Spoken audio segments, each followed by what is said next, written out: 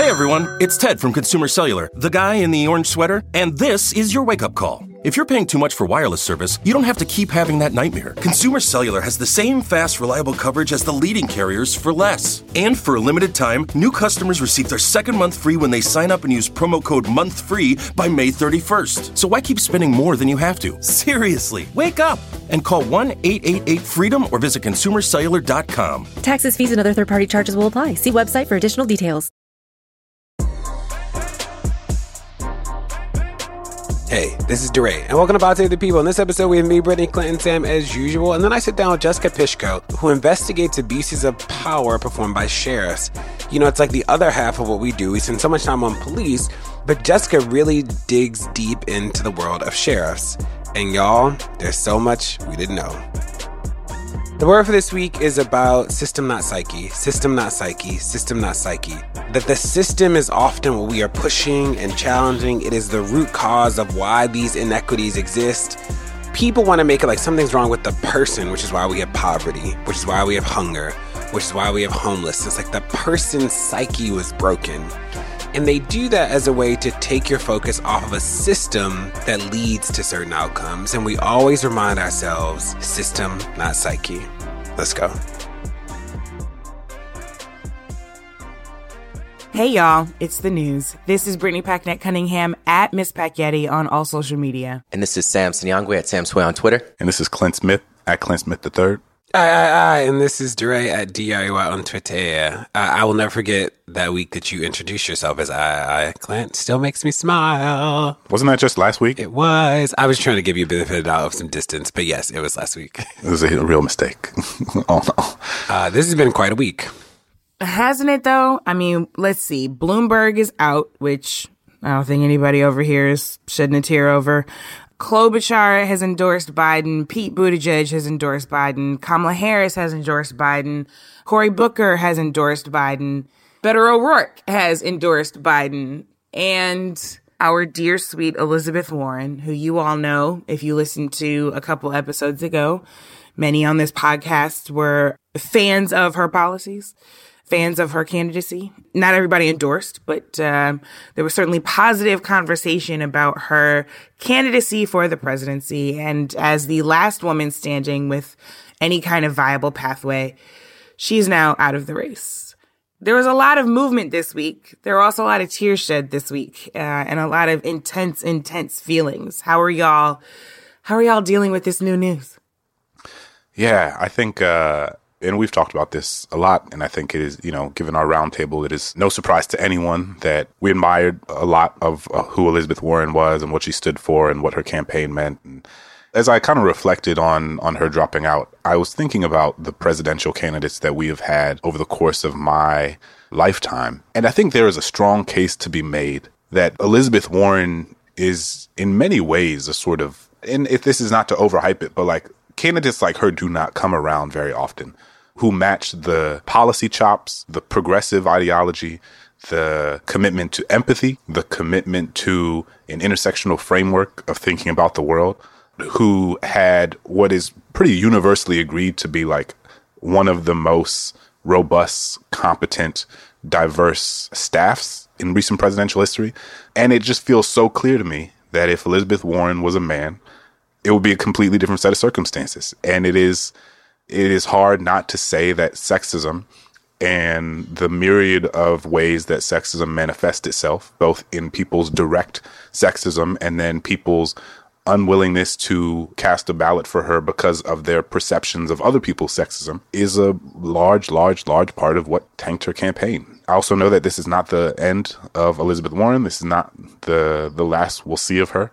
I'm very grateful for her work in the campaign and all the folks who worked for her. And I feel like she's got more to say. I don't know if she has more to say on endorsements because she's fed up with everybody, and I don't blame her. So, but she'll have more to say. I'm sure of that. I'm still sort of recovering from Super Tuesday and seeing all that happened. I think it is, as the numbers keep coming in, we're still getting more from California, which for some reason not only had massive lines, but also is taking forever to count their votes. It's looking like Biden has a pretty substantial lead now after having sort of overperformed in Super Tuesday. It's sort of wild how we've sort of been taken on this ride from Biden being this presumptive frontrunner to sort of falling apart to now having a pretty substantial lead and it being a challenge now for Sanders and I think, a lot of folks on the left to pull together the votes and the coalition to even have a chance, right? And I think that is a challenge now. It's like a big uphill climb after Super Tuesday. So I think it will be not only more challenging, but it'll be a real sort of strain on the existing organizing and the coalitions that have been built to sort of expand and to do the hard work necessary to bring new people in if they're going to stay competitive in the next sort of rounds of voting, especially as there continues to be more states that are coming into play from the South that Biden has had an advantage in. I, like everybody, was shocked that Biden did so well. Like, it wasn't that he just won, but it was like, wow, he really trounced Bernie in so many places. I'm looking forward to see what happens with Michigan. I also think it is noteworthy to remember that Black voters decide elections. And it's been fascinating to watch, like, to see how South Carolina happened and how overwhelmingly Biden won and just a strategy to get Black voters out. And I think about when Bernie went to Flint and it's like a room full of white people, right? And like, what does that mean? So just a lesson as we move forward that people take the Black vote for granted, but you really got to build these relationships with Black voters. And Black voters are always negotiating a like, how do we find somebody that's good for us, but also somebody that white people will support? Because while we have the block power to like decide a candidate, we know we can't do it alone. Like there will definitely be a set of white voters who will need to support that candidate too. I also think about the impact of sexism in 2016, that it's been interesting to watch the way this race changed so dramatically. Biden wasn't even like a contender when you watch the debates. And all of a sudden he is not only a contender, but like the front runner by a huge margin. And it just makes me think about how sexism influenced so much of the coverage of 2016 too. I still think about Hillary coughing and it was like she was dying that moment. And so many other things about Hillary, like Benghazi, or all these things that like now we see with Trump are like not really issues at all. And with these presidential candidates, like there weren't issues, but when it was a woman doing it in 2016, it was a nightmare. And it's sort of interesting to see the way people celebrate Warren today, who like didn't cover her. They dropped her off the polls towards the end, like before she lost. So yeah, I'm looking forward to see what happens. But Lord knows we got to get Trump out. So let me just tell all y'all now, I'll be the chief rallier for whoever wins the nominee. And I'll be right there with bells and whistles showing up at your door being like, please vote, because Trump got to go. Samesies, and doing everything to increase turnout and fight voter suppression and fight for the nominee.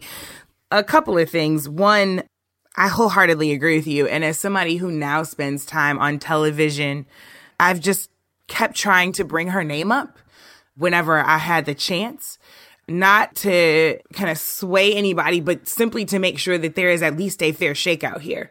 Because this is what women endure over and over and over again, is that the chances are never fair. People keep tossing around the phrase rigged game. Do you want to know what playing a rigged game looks like? It looks like being born with ovaries. It looks like being gender nonconforming. It looks like being a trans person. It looks like being anybody but a cisgender male in this country, such that you are allowed to have aspirations, such that you are allowed to have the audacity to try to lead things, to try to fix things, to try to build solutions, to try to be accomplished, to try to be smart enough and qualified enough to do the job that 45 men have done. And now, the news. I don't know if you've been paying attention to the news, but there is something called coronavirus that is circling the globe and has impacted already about 100,000 people, including about 500 cases now as of today. That might actually double or triple, who knows, because it keeps going up in the U.S. And in response, you may have also seen a tweet or news about a tweet saying that getting a coronavirus test was not only extremely difficult, and there are all kinds of regulations now, and the administration certainly isn't helping, but that it costs something like $3,000. Well, it turns out that that is a rumor, that that's not true. However, there are often costs associated with having to go to the emergency room, having to go to urgent care, healthcare in general in the United States. And we're seeing some leadership, not from the federal government, but from states and state governments, in particular in California, to make those costs go away. So Gavin Newsom, governor of California, announced this past week that he is ordering health insurance companies, this is both Medi-Cal and private insurers, to waive all out-of-pocket costs for preventative coronavirus testing. This is obviously really important just to make clear for people, because we know that getting tested is very important to knowing that you have the virus and hopefully not spreading the virus, which can spread extremely rapidly. But it is also an example of state governments beginning to step up in the absence of federal leadership and address some of the disastrous consequences of America's healthcare system that is extremely unaffordable. This actually comes after moves by other states to address another huge major health issue, which is the cost of insulin. So in Virginia, lawmakers just passed a law establishing a $50 a month price cap for insulin. And in Washington state, lawmakers have also passed a law establishing a $100 price cap for insulin. So these things have all come very quickly in the past week or so, and they can impact affordability of being able to participate in having health care, particularly in those states. So, this is good news for Californians. Hopefully more states will step up, especially on coronavirus and other issues of grave concern, because obviously this situation is not looking good and is getting worse by the day. Don't go anywhere. More Pod Save the People's coming. Pod Save the People is brought to you by Factor. Warmer, sunnier days are calling. Fuel up for them with Factor's no prep, no mess meals. Meet your wellness goals in time for summer thanks to the menu of chef-crafted meals with options like Calorie Smart, Protein Plus, and Keto. Factor's fresh, never frozen meals are dietitian approved and ready to eat in just 2 minutes. So no matter how busy you are, you'll always have time to enjoy nutritious, great tasting meals. With 35 different meals and more than 60 add-ons to choose from each week, you'll always have new flavors to explore. You can crush your wellness goals this May with dietitian-approved meals and ingredients that you can trust. Make your day delicious from breakfast to dessert. Stay fueled with easy, nutritious options. Treat yourself to restaurant-quality meals that feature premium ingredients like filet mignon, shrimp, and blackened salmon. Now, let me tell y'all, they sent me the Factor meals, and it is absolutely true. 2 minutes, pop it in the microwave, and it literally is restaurant quality food. So far, my favorites are chicken parmesan. I am a chicken parmesan connoisseur. This stuff is good. It has broccoli and tomatoes, and it is creamy and amazing. Yum. So easy to throw it in the microwave and have a good meal. I'm saving money. I'm not eating out at restaurants so much. It's healthy. Like, I cannot say more about Factor meals. So if you want to be down with this, head to factormeals.com/PSTP50 and use code PSTP50 to get 50% off your first box, plus 20% off your next month. That's code PSTP50 at factormeals.com/PSTP50 to get 50% off your first box plus 20% off your next month while your subscription is active. Pod Save the People is brought to you by BetterHelp. Now, y'all, the beginning of this year has just been a lot going on, like from work and family and friends and just, the weather's been awful in New York City and Baltimore. There are a lot of stressors happening, big and small. And when we keep them bottled up, it can start to affect us negatively. Therapy is a safe space to get things off your chest and to figure out how to work through whatever's weighing you down. If you're thinking of starting therapy, give BetterHelp a try. It's entirely online, designed to be convenient, flexible, and suited to your schedule. Just fill out a brief questionnaire to get matched with a licensed therapist and switch therapists anytime for no additional charge. Get it off your chest with BetterHelp. Visit BetterHelp.com/people today to get 10% off your first month. That's BetterHelp. HELP.com/people. Hey everyone, it's Ted from Consumer Cellular, the guy in the orange sweater, and this is your wake-up call. If you're paying too much for wireless service, you don't have to keep having that nightmare. Consumer Cellular has the same fast, reliable coverage as the leading carriers for less. And for a limited time, new customers receive their second month free when they sign up and use promo code MONTHFREE by May 31st. So why keep spending more than you have to? Seriously, wake up and call 1-888-FREEDOM or visit consumercellular.com. Taxes, fees, and other third-party charges will apply. See website for additional details.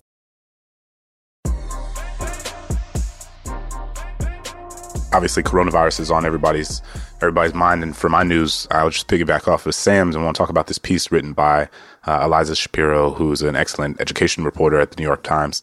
And she was writing about how New York City has the largest public school system in the country, which includes around 750,000 children who live in poverty and around over 100,000 who are homeless. And for these students, school is often the only place where they get 3 hot meals a day. It's where they get medical care. It's where they even are able to wash some of their dirty laundry.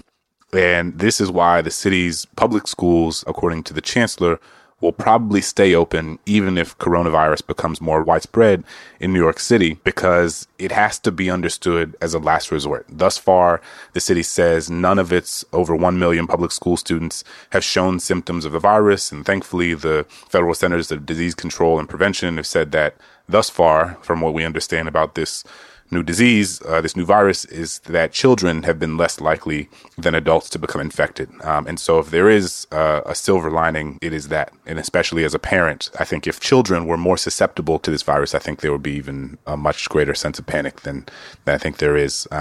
So obviously the implications of shutting schools down extend far beyond children. Large-scale school closings might mean that subway conductors and bus drivers have to stay home with their kids, that nurses at public hospitals can't come to work, and all sorts of things that potentially slow down the essential services of a city, especially and most concerningly at a time of potential crisis. And so while it's true that millions of students around the world at this point have already had their schools closed because of the virus, doing so in a city like New York is difficult with the public schools because many of the students living in New York, as we have mentioned, live below the poverty line or are homeless and thus have no internet access and a range of other things that make remote learning, which is what a lot of college campuses and private high schools are moving toward, it makes that kind of impossible.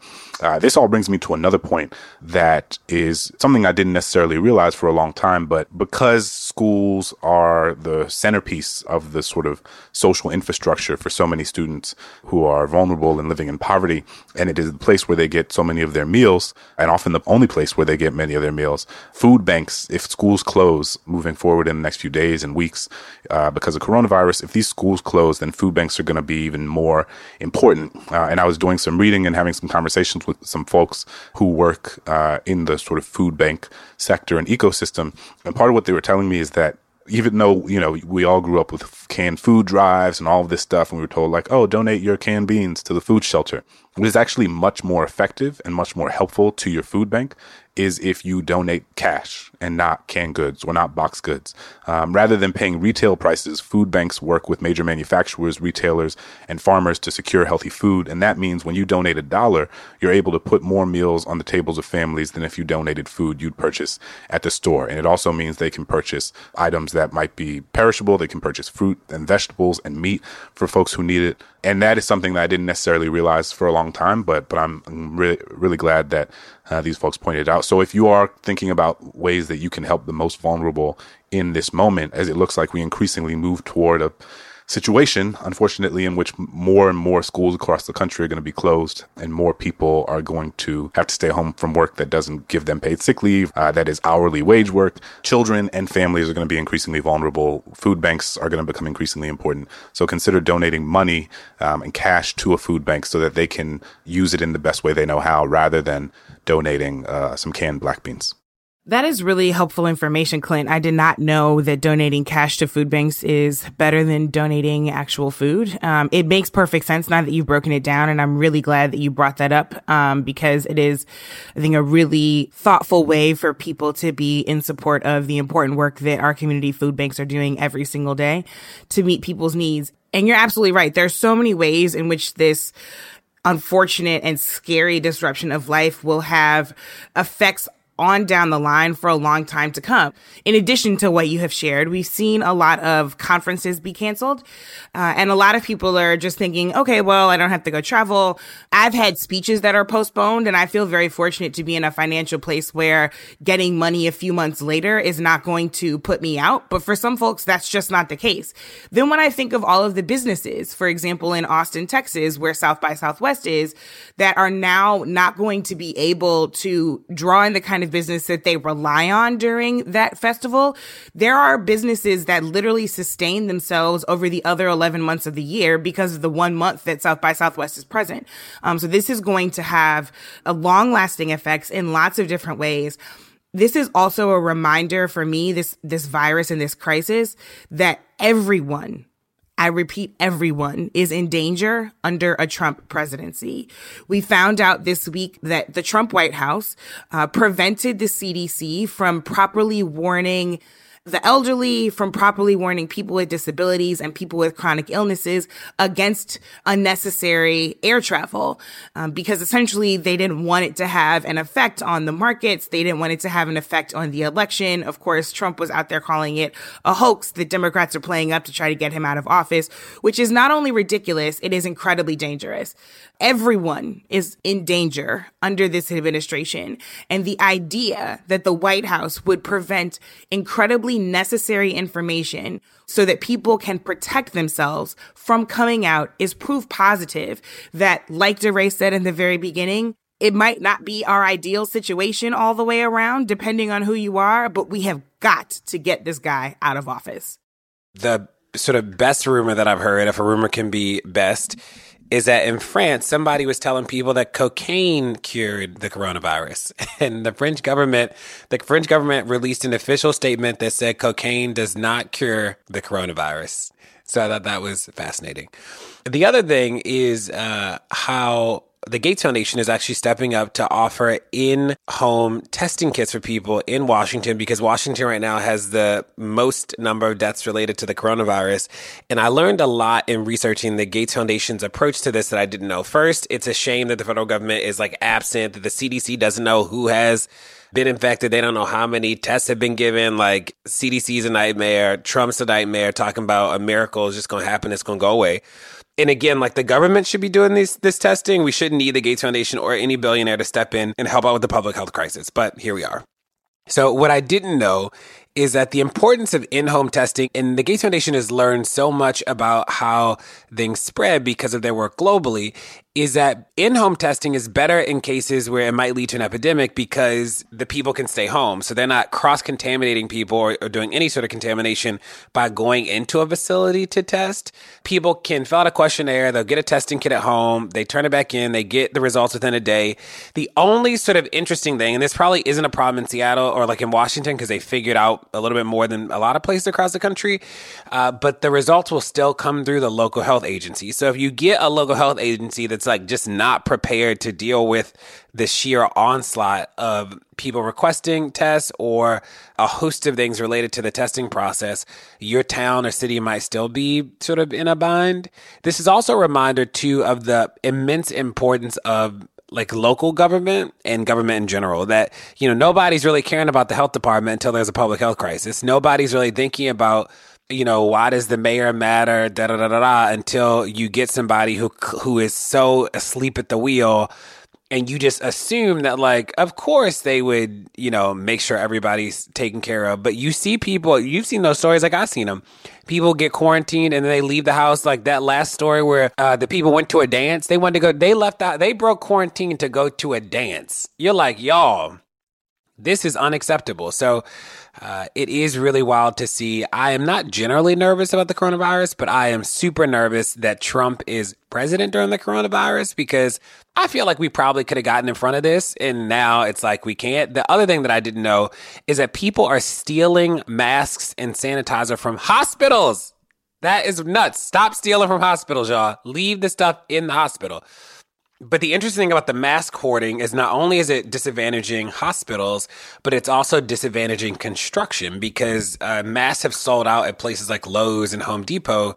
So there are all these construction projects that are temporarily being halted because there are no masks for those people either. So stop hoarding masks, chill out. You just need to wash your hands, get some soap. And most people, if you put the mask on without gloves, then you've already contaminated the mask. So people out here looking foolish anyway. My friend said that you hotboxing yourself inside of a mask when you're not sick is not helping you. And I was grateful for the comic relief in the midst of crisis. You know what I actually just thought about? And it is my privilege as a person who was born in this country that I just thought about it. Earlier this morning, before the New York Stock Exchange was closed for 15 minutes, Donald J. Trump tweeted the following: "The best decision made was the toughest of them all. We saved many lives. Our very early decision to stop travel to and from certain places of the world." And it suddenly made me realize that this is very easily used as a justification, even when the crisis is over, as a justification for travel bans and immigration bans. That you can suddenly say, well, listen, you thought we were being racist when we closed off these countries, but really we were trying to save you from unknown biological agents and warfare, right? And for the folks who thought that this thing was a hoax, going along with that line of thinking is going to be pretty easy, even though, of course, we know that there was a coronavirus case at CPAC, but that's another story for another day. But I really just thought about how easily this has turned into a horrible election line during his campaign to justify the xenophobic banning of people from other countries.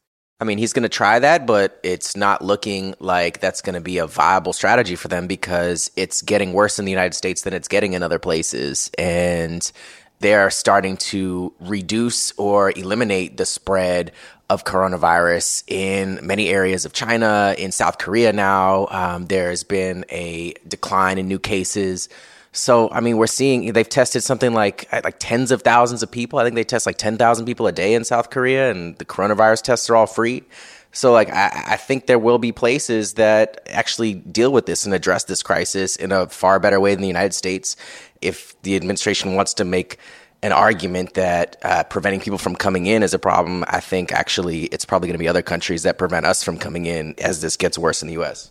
So my news is about Minneapolis. So in Minneapolis, they have done something really novel that many cities across the country could do, is that they've actually replaced citations for equipment violations with vouchers for drivers to get those repairs done instead. They partner with a nonprofit called Microgrants. And what happens is when a police officer pulls you over for like a broken taillight or some other thing, instead of giving you a citation, and y'all know how it works, you get pulled over for the citation, you get it, you get busy, you forget to do it, your license gets suspended, then you're subject to arrest or like all this other stuff. Now, these vouchers can be redeemed at participating auto shops, and they cover the costs of things like getting the bulb replaced or some other things that are just equipment violations. And it's such an easy way to think about like how you ensure there's public safety. It's better for everybody that like your car has lights at night. Like that is not just for you, but it's for everybody. So it's good that there's a process to deal with that. Do we need the police to do that? Questionable, but like should there be a process to deal with that? Absolutely. But if the police are going to be involved in it, it shouldn't lead to something that could ultimately lead to your arrest. And I thought this was like a really brilliant way for the city council to step up and really do this. Because when you look at the numbers in Minneapolis, they did 40,000 stops last year. And it's like, you see the stops are like racially based. You see all these things. And when the police have the opportunity to issue these citations that like can lead to something else, we know that this is how the funnel begins. But vouchers, simple, easy way to do it. And I think more cities should adopt solutions like this. Yeah, DeRay, I'm glad that you brought this to the conversation because it is like an example of how individual cities and places across the country are experimenting with new ways of either limiting police interactions, particularly on the issues where there are the largest racial disparities, like traffic stops and searches, particularly equipment stops. It is also a huge problem right across the country. So we see, I remember when we did an analysis of San Diego, the data was pretty clear that Black people were more likely not only to be stopped, but especially to be stopped for equipment violations, and then for those stops to result in searches and even arrests in some cases. In Minneapolis, from October 31st, 2016 through October 12th, 2017, so for about a year, according to the Minneapolis Post, Black people make up 18% of Minneapolis' population, but 53% of those stopped for equipment violations. 53%, which is like a wild disproportionality and disparity. So, again, this is a huge problem. I'm hopeful that this will alleviate at least the criminal punishment and citation side of how this impacts communities. But again, I think the real solution would be to stop policing these issues in general and to not involve police or people who are armed agents of the state in enforcing equipment violations, but instead to think about, are there ways of having somebody else, somebody who is not armed, where there's not an opportunity to escalate to use of force, being involved in making sure that people's cars don't have a taillight that's broken. I'm really glad to see this solution. There was some more good news in the world of policing and the people this week in my hometown of St. Louis. In 2017, a woman named Jessica Langford sued St. Louis City proper.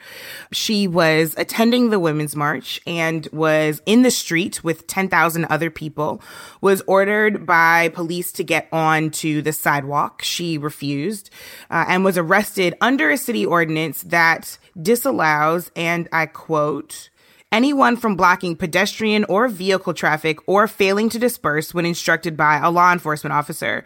This week, a federal judge ruled in favor of Jessica's suit, saying that this kind of ordinance is so broad that it is deeply unconstitutional. The judge said that it allows standardless discretionary power to the police at the scene of any protest. Here's what I think is incredibly important about this, because the judge's opinion was really, really powerful. The judge said that this law authorizes police to end any kind of speech or any kind of sidewalk activity for, quote, any reason at any time, whether they dislike a speaker's message or simply want them to hurry up.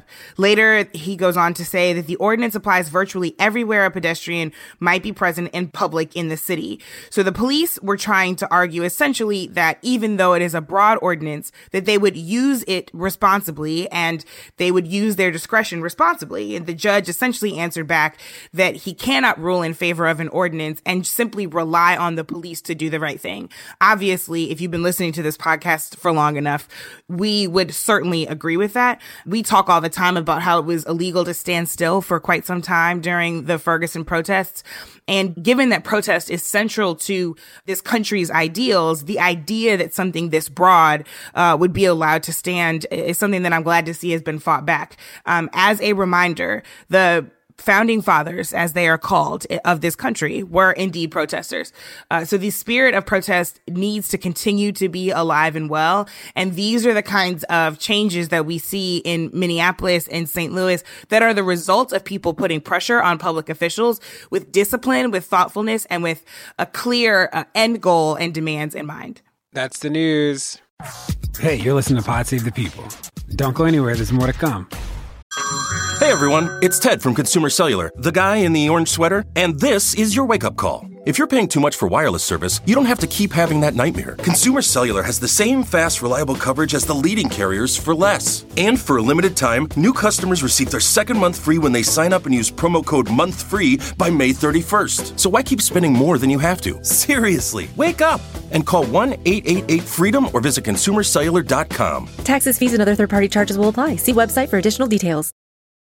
Shopify is the global commerce platform that helps you sell at every stage of your business. With the internet's best converting checkout, 36% better on average compared to other leading commerce platforms, Shopify helps you turn browsers into buyers. In fact, Shopify powers 10% of all e-commerce in the U.S. Sign up for a $1 per month trial period at shopify.com/podcastfree. All lowercase, shopify.com/podcastfree, shopify.com/podcastfree. All right, people, we all know the stakes of the 2024 election are high, whether it's keeping the Senate, taking back the House, or stopping Republicans at the state level. If you're ready to make a real difference, sign up for Vote Save America's 2024 volunteer program. And just to make it interesting, we're pitting you against each other. Vote Save America will sort you onto a team, east or west, and you'll compete with a community of other volunteers to maximize your impact on the ground with opportunities tailored to you and the causes you care about. The team with the highest volunteering stats could secure the biggest prize of all, the continuation of American democracy. Head to votesaveamerica.com/2024 now and get ready to organize or else. This message has been paid for by Vote Save America. You can learn more at votesaveamerica.com, and this ad has not been authorized by any candidate or candidates committee.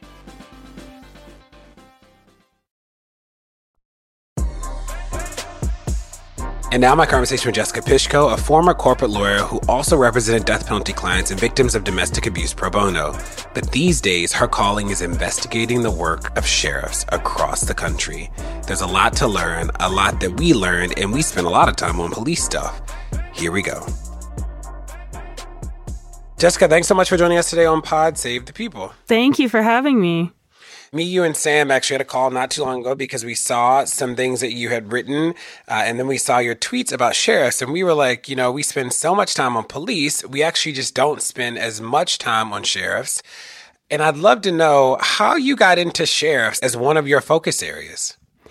So I actually came about it in kind of a roundabout way. I started kind of working in criminal justice, focusing on prosecutors. And one of the things that interested me the most about doing work with prosecutors and reform-minded prosecutors was how much of mass incarceration was not dictated by the law. So when I went to law school, you learn, law on the books, you learn how to file motions, but I kind of learned over time that there was so much being done that was not written in the law, it wasn't being decided by judges. And so as I was working on prosecutors and I felt like, the movement was doing well and reform-minded prosecutors were being elected, I started to look at sheriffs. I actually was very interested in the fact that it seemed like certain kinds of law enforcement were not solving crimes very effectively. And many of them happened to be sheriffs. So I began to wonder, why is it that we have this group of law enforcement who don't seem really effective at solving crimes? They have very little accountability. They're hard to remove. They're elected. And so that kind of started me down the path of probing into what kind of powers they had. Why are they so hard to remove? What are the kind of things we can think about if we're thinking about sheriffs and reducing mass incarceration? What did you do before sheriffs, and how has it been since you started to go down the sheriff rabbit hole? So before, I've had a very kind of patchworky and long career. So I had practiced law, and then I had done a lot of work in family court, and then I totally left and taught yoga, and then I was very focused on the, quote, reform prosecutor movement. Since I started looking at sheriffs, it's really been a great eye-opener to me. Among many things, it's put me in touch with a lot of the great folks who do harm reduction work, which I think is incredibly valuable. It's also really, I think, intersected with a few things at one time, one of which is sort of the role of sheriffs and white supremacy and Trump. Right around the time that I started to look into sheriffs, Trump had not been elected yet. And as soon as he was, I realized this is going to be a really big issue because these are people who are very excited to see him in office. They are great supporters. He's met with them multiple times at the White House. I think there's something about the sheriff that Trump feels sort of akin to, the sort of lack of accountability, the fact that they can't be removed. These feel like things that he sort of has a, spiritual affinity for, in addition to them being very helpful in getting him votes. So I think as time has gone on, I feel more and more urgency about the issue. We know that local jails are very dangerous. People die in them with alarming regularity. We know that a lot of those people are not people who have even been convicted yet. And we know that the greatest growth right now in mass incarceration is happening in rural counties, which are places where sheriffs exercise the most power. So sort of in addition to kind of a broader federal issue about what are we doing, what are we thinking about immigration, how do we think about law enforcement in kind of a broad national federal level, we also have these very local issues that sheriffs are extremely, they are responsible for all of these aspects, and yet there's very few people who hold them accountable, not, I think, because people aren't willing, but I think frequently people are very frightened. If you are in a small rural area, it's very alarming to hold your sheriff accountable. Many of them are in office for 2, 3, 4, 5 terms. So you might have the same person in office for, I've seen up to 40 years, 50 years. It's a really difficult situation to have a change in culture, right? When you have the same person in office for decades. Can you talk about the difference between a sheriff and a police chief? So there are a lot of people who they experience the police as sort of one thing. and there's no sort of differentiation between like a sheriff is different from a police chief. How would you explain that to people? Sure. And I think that that's something that isn't obvious to a lot of people.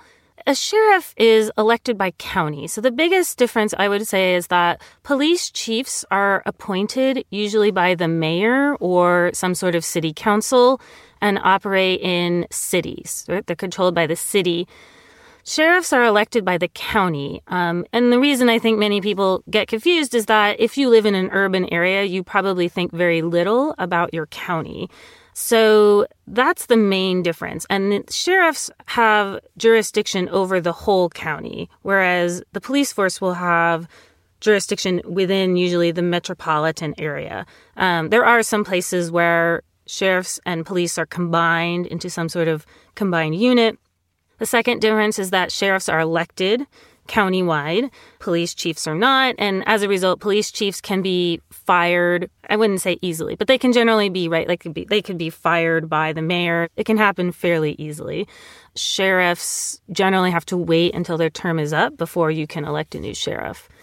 The other difference is just in terms of role.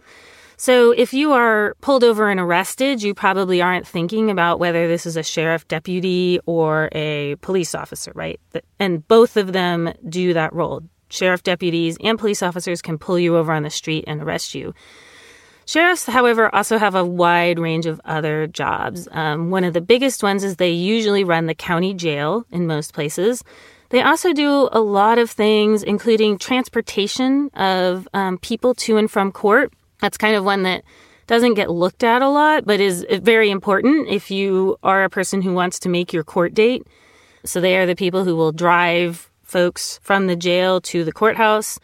They also provide things like courthouse security, election security.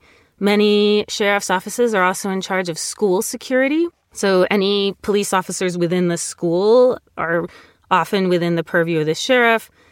They also serve papers. They evict people in many places. So they sort of have this like wide range of job duties that feel a little unrelated. Many of them are very much about money and financial incentive, which kind of gets to why the office of sheriff is problematic, because they have a lot of financial incentives that, quite frankly, police and police chiefs don't really have. Can you talk more about what those financial incentives might be? I think this is something that has gone underexplored in the public space. So how is that different and what does that look like? So generally, this sort of goes back to the creation of the position of sheriff. So back when the sheriff was sort of first created in a role in the Americas up to like Reconstruction era, sheriffs, they basically were paid a fee to serve papers. So it was very much like a fee-for-service job. That part of being a sheriff has rolled over into the modern conception of a sheriff. So, for example, things like asset forfeiture, often done by sheriffs. Sheriffs are not supposed to keep the money for their personal use. They can use it for the department, though. But, for example, there was a sheriff in Georgia who bought a muscle car saying it was to teach young people about safe driving. And then he drove the car around, but it was nominally a departmental car. So they have that kind of power. They also have the power to control the finances of the jail. This is something that, people are looking at and deserves a lot further scrutiny.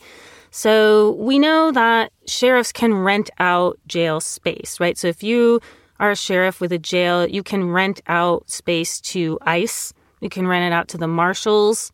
You can rent it out to the state. And you get paid a certain amount of money, basically per person, per day. One sheriff recently in Wisconsin was quoted as saying, basically running the jail was like being in the hospitality business, right? You're figuring out how much money to spend to feed people, to keep them healthy, to keep them housed. And this is places, right, again, where sheriffs can cut corners. There were the sheriff in Alabama who fed his inmates only corn dogs and basically saved and pocketed the money. There was another sheriff in Alabama who used excess money, basically starving inmates in his care, and using that excess money to do things like write checks to his gardener, buy himself a house, right? So there's kind of a lot of petty graft that goes on because sheriffs don't really have to make their finances public. I think that that's something that's entering the public consciousness, but people are not aware enough of the fact that financial incentives drive a lot of the work they do. What are the biggest levers? And I ask because I spend most of my time on policing, and we looked at use of force. We looked at police union contracts as the biggest levers when we thought about police.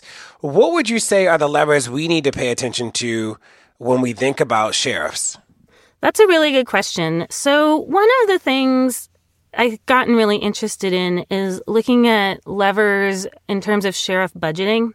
So I'll back up a little bit and say, of course, sheriffs will say that the main way to hold them accountable is through elections. I think that while elections are very important and we should pay attention, we also know that elections do not necessarily produce the best results, right? So Sheriff Joe Arpaio was elected 4 times. That doesn't mean that, he was a good sheriff. And we also know that there are problems, voter suppression, not everyone is allowed to vote, and not every sheriff has a really good opponent. And that's, I think, also a really big problem. So other than elections, I think one of the important levers is looking at how sheriffs' budgets are assigned. This is usually done on the county level. So most counties will have a county commission, and county commissioners are also elected. So, for example, in some places you could elect your county commissioners. We see this right now in Los Angeles. County commissioners have come in. They are more inclined to listen to grassroots groups. They would like to decrease mass incarceration and the use of the jail. And therefore, they are doing things like freezing the sheriff's budget, examining who he hires and why, and sort of asking more questions, right? Now, the LA Board of Supervisors is particularly powerful, so they have more room to do this. But in most places, there are people who control the sheriff budget. So I think that that's a really important lever that people can pull. The other thing that I think is worth thinking about is what are the requirements for being sheriff? So I've been putting a lot of thought into what kind of people should be sheriff. And this is where it sort of deviates a little from police, right? Most people who run for sheriff have a law enforcement background. So they're law enforcement or military. As a result, most sheriffs are male. I think something like 95%. Most of them are white men. So there's very, very little diversity. I think it's worth looking at, should sheriffs be law enforcement? Is that their primary job? Should we think about doing things like, can social workers run jails? Do we need deputies trained in use of force to run jails? Or should we be hiring different kinds of people? I think that that's a kind of broad question that more people could sort of take an interest in and ask, what are the laws? And this is a state law issue, right? What's the state law about who can be sheriff? And can we change that state law so that we can have other people run as sheriff? Because as I mentioned before, a big problem is that sheriffs often don't have a contested election. And so it's very hard to elect new sheriffs, particularly if you are sort of limited in your pool of people who can run. While police chiefs can be sort of imported from outside the city, sheriffs generally have to be residents of the county, right? So that means you need to find someone local who will do a good job. And often sheriff's offices, and this is also a little bit different from police, because sheriff's offices are generally slightly less, quote unquote, professionalized, sheriffs can do things like fire their deputies for opposing their policies. They can fire people who want to face them in an election. It's sort of a largely patronage system, can hire their friends or hire their buddies. And so it's not a system that's really set up for internal accountability, which is another place I think people could look. And this, again, is something that is being done in the policing space. Ideas of things like community oversight, independent oversight with real teeth and subpoena power, forcing sheriffs to say how many people are in their jail and what for, how long they've been there, right? We often just don't have that kind of data. Do we have any good examples of a social worker being elected as a sheriff or some non-traditional person getting into a position like this? So one that comes to mind is Sheriff Tom Dart in Cook County. He does have a degree in social work, and he has, I think, really striven to incorporate some of that into his office. He has, for example, a whole division that is basically criminal justice reform. So he is trying to bring a lot of non-police centered work into the office. I don't want to advocate for whether it's working or not working, but I do think it's like a really interesting experiment that more people should think about. Do we see sheriffs, because they're elected and don't report to a body or a mayor, do we see them around the country sort of defying laws or defying like a city council ordinance or something like that because the only real accountability they have would be the next election? Like, is that, or am I making that up? Oh, sure. I was just thinking of the Virginia gun rights rally, right? I kind of want to separate some of the what they call constitutional sheriffs from many elected sheriffs. So first, there is a movement among sheriffs called the Constitutional Sheriff Movement. This is a movement that Joe Arpaio was part of, that David Clark was part of, who was the sheriff of Milwaukee. It's a very right-wing movement, pro-gun, opposed to federalism, don't enforce federal law, right? So they have a very specific mindset, which is something like they are the supreme law of the land. If the state or federal government sets a law, generally in the range of the Second Amendment, they do not feel compelled to enforce it. So that's a pretty strong stance. We do see lots of sheriffs, for example, in the Second Amendment space, who very much oppose gun regulation, right? They will say, I won't do this. I'm not going to take people's guns. I'm not going to support these, kind of ranges from maybe being like slightly more lenient on gun control laws to, I think one of the sheriffs in Virginia said he was going to deputize everyone in his county so they could all carry a concealed weapon, which unclear if you can actually do that.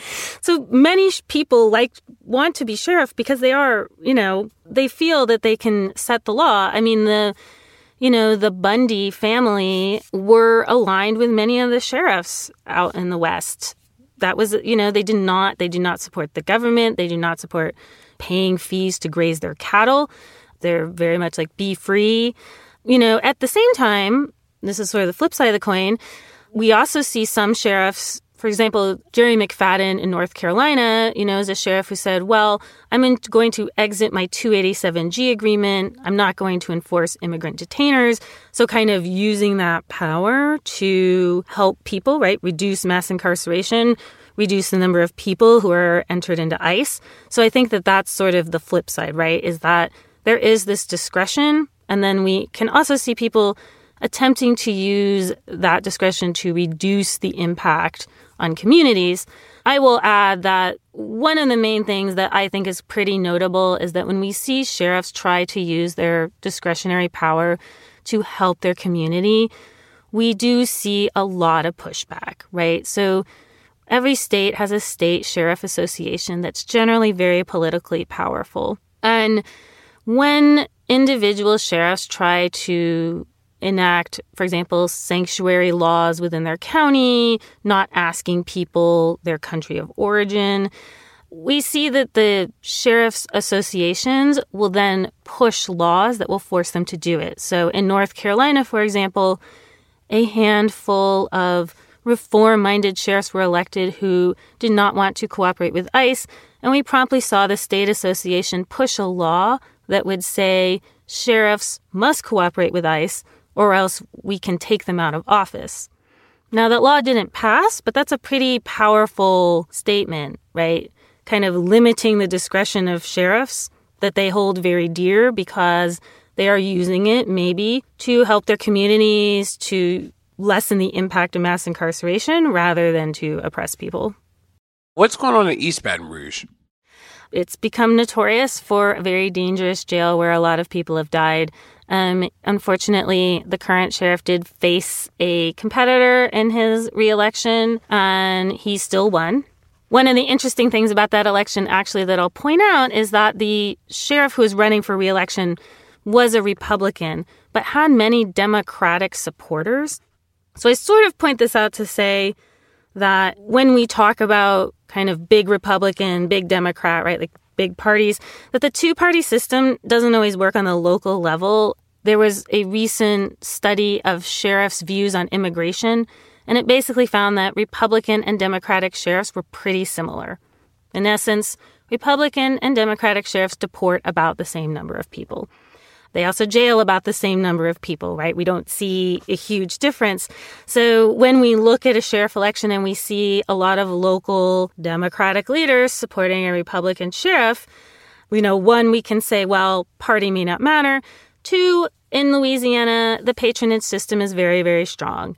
The East Baton Rouge sheriff, hires a lot of outside vendors to do a lot of things in the jail, to do the healthcare, to do other types of things. And so you can also see that they will get a lot of donations from people who run those vendors. Louisiana has a particular problem that way. Their financial incentives are very strong. Louisiana sheriffs are also the tax collectors. So he is also responsible for collecting the taxes of East Baton Rouge. What does that mean in practice? What does a tax collect? What does it actually mean? Basically, he collects all the money of people paying taxes in the parish, and then they have a sort of location where they keep that money. So they keep the tax money in a sort of separate location, and they're in charge of maintaining that money and reporting to the state how much money they have. So it's sort of like they run a small savings and loan on the side with the tax money. The city spends the money. They just collect it. Yes, they just collect it. They don't put it in their pocket, supposedly, but they do, they are in charge of that as well. I will also say sheriffs in Louisiana also get to lease their jail inmates. So another thing you can do in Louisiana is you can lease your jail inmates, let them go work. And so you get paid. The amount that the individual can get paid is quite low, so any extra goes to the sheriff. So he sort of collects the money from the labor of the people in his jail. There's an audit of who's benefiting the most from jail labor, and it found that sheriffs by far are benefiting the most in Louisiana from jail labor than any private company, that the sheriffs are making the bulk of the money from this system. I was in a county, for example, jail inmates trim the side of the road. They work at the airport, maintaining the fields, right? They're hired by municipal entities to do quite a lot of the work. And from the sheriff's point of view, this is a fantastic deal, right?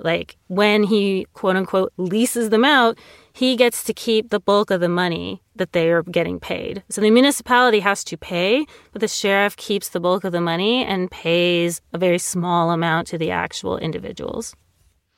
Is there another place that we should be looking at with sheriffs? Are there places like East Baton Rouge that we should be particularly paying attention to? I think that there's a handful of places across the county. One of the places is in Bristol County, Massachusetts. The sheriff there, Sheriff Hodgson, has been a very vigorous supporter of Trump. He is a person that I find is particularly problematic. He's gotten a bit of spotlight kind of recently because of high-profile inmates at his jail, and he likes to go on TV and talk about the high-profile people at his jail.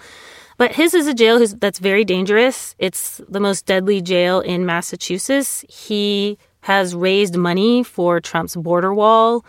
He, talks about supporting Trump. He is a person that I think people should pay a lot more attention to. There's another sheriff in Erie County, New York. Similarly, his jail is very, very dangerous. A lot of people have died. And he is also a very vigorous supporter of Trump. In Erie County, he tends to very much terrorize people of color within the community. So I think there's sort of these places where people are not as focused. Sometimes people tend to look in the South and say, oh, well, it's Louisiana. So what, sheriffs in Louisiana, what do we think? But I think what's interesting about sheriffs is there are places, sort of small spots where you have very, very, very dangerous and corrupt sheriffs that people are just not paying attention to because I think they're not focused on the fact that, a sheriff in Bristol County, Massachusetts is putting a lot of people in danger, right? So I think that these are things that are really valuable to look at. This year, one of the people up for election is in Tarrant County, Texas, which is near me. It's Fort Worth, Texas. The incumbent sheriff of Tarrant County, again, has been very pro-Trump, has spoken a lot of hateful rhetoric against immigrants and people of color. He has been sheriff a long time. He wears a nice big white hat. And it's also a county that is quickly becoming more Democrat, right? It's a county that's sort of changing. The demographics are changing a lot. And I think that the people in that county, that's not the kind of sheriff they want anymore, right? They don't want this person who says bad things about immigrants and crimes they commit and sort of spouts this hateful rhetoric. So there are listeners who are going to listen, going to go somewhere to learn about their sheriff. Is there a place where people can go to learn about sheriffs? And what have you seen people do to make the sheriff more accountable or to change the way sheriffs operate at the local level? I think that this is a really good question, and one that I think I want people to take some hope from this, because I want people to believe that this is a system they can change. To back up a little on this question, for many, many people, the idea of having a sheriff is very painful to them. Sheriffs, we know, played a really terrible role in Reconstruction, in Jim Crow. They were responsible for many atrocities. They prevented people of color from voting. They killed people of color. They helped the KKK lynch people in jail. We cannot really escape from the fact that they were a vehicle of white supremacy. So for many people, the idea of supporting any sheriff is very painful and uncomfortable. One of the things people can do is learn about your sheriff. So you can figure out who the sheriff is in your county. You can learn about what they do. You can learn about their policies. One thing I urge you to do is to look and see if your sheriff is advocating to build a new jail. Many sheriffs advocate to build new jails. You might want to take a look at what they want to build and how much that will cost and what their predictions are. So usually sheriffs want to build new jails because they can put more people in them.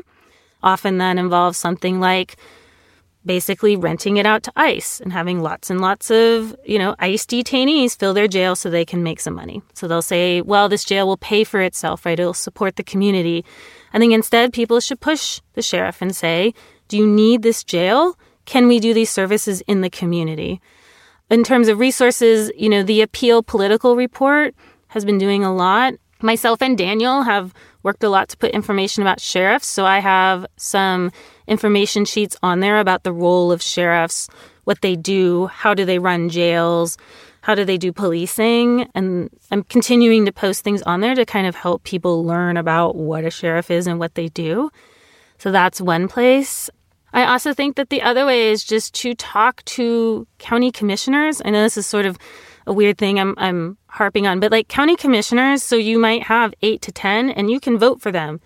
Figure out who your county commissioner is, get someone to run who's going to hold the sheriff accountable, who's going to say, we don't want you taking money to do immigration enforcement. We want to know who's in the jail and what they're doing. We want to know how you're spending your money. That's another accountability mechanism people can demand. And I think finally also demanding some sort of community accountability. Community accountability is something that people are also doing in the policing space. It sometimes, I think, doesn't always work as well because they just don't have enough teeth. But if you can get one that has teeth and has power, I think it's really important. You need to demand that your sheriff sit down and talk to people and explain what's going on. They don't always do that, but I think people should ask for it. Boom. Thank you so much for joining us today on Pod Save the People. We consider you a friend of the pod and can't wait to have you back. Oh, thanks so much. I really appreciate it. Well, that's it. Thanks so much for tuning in to Pod Save the People this week. Tell your friends to check it out. Make sure to rate it wherever you get your podcasts, whether it's Apple Podcasts or somewhere else. And we'll see you next week.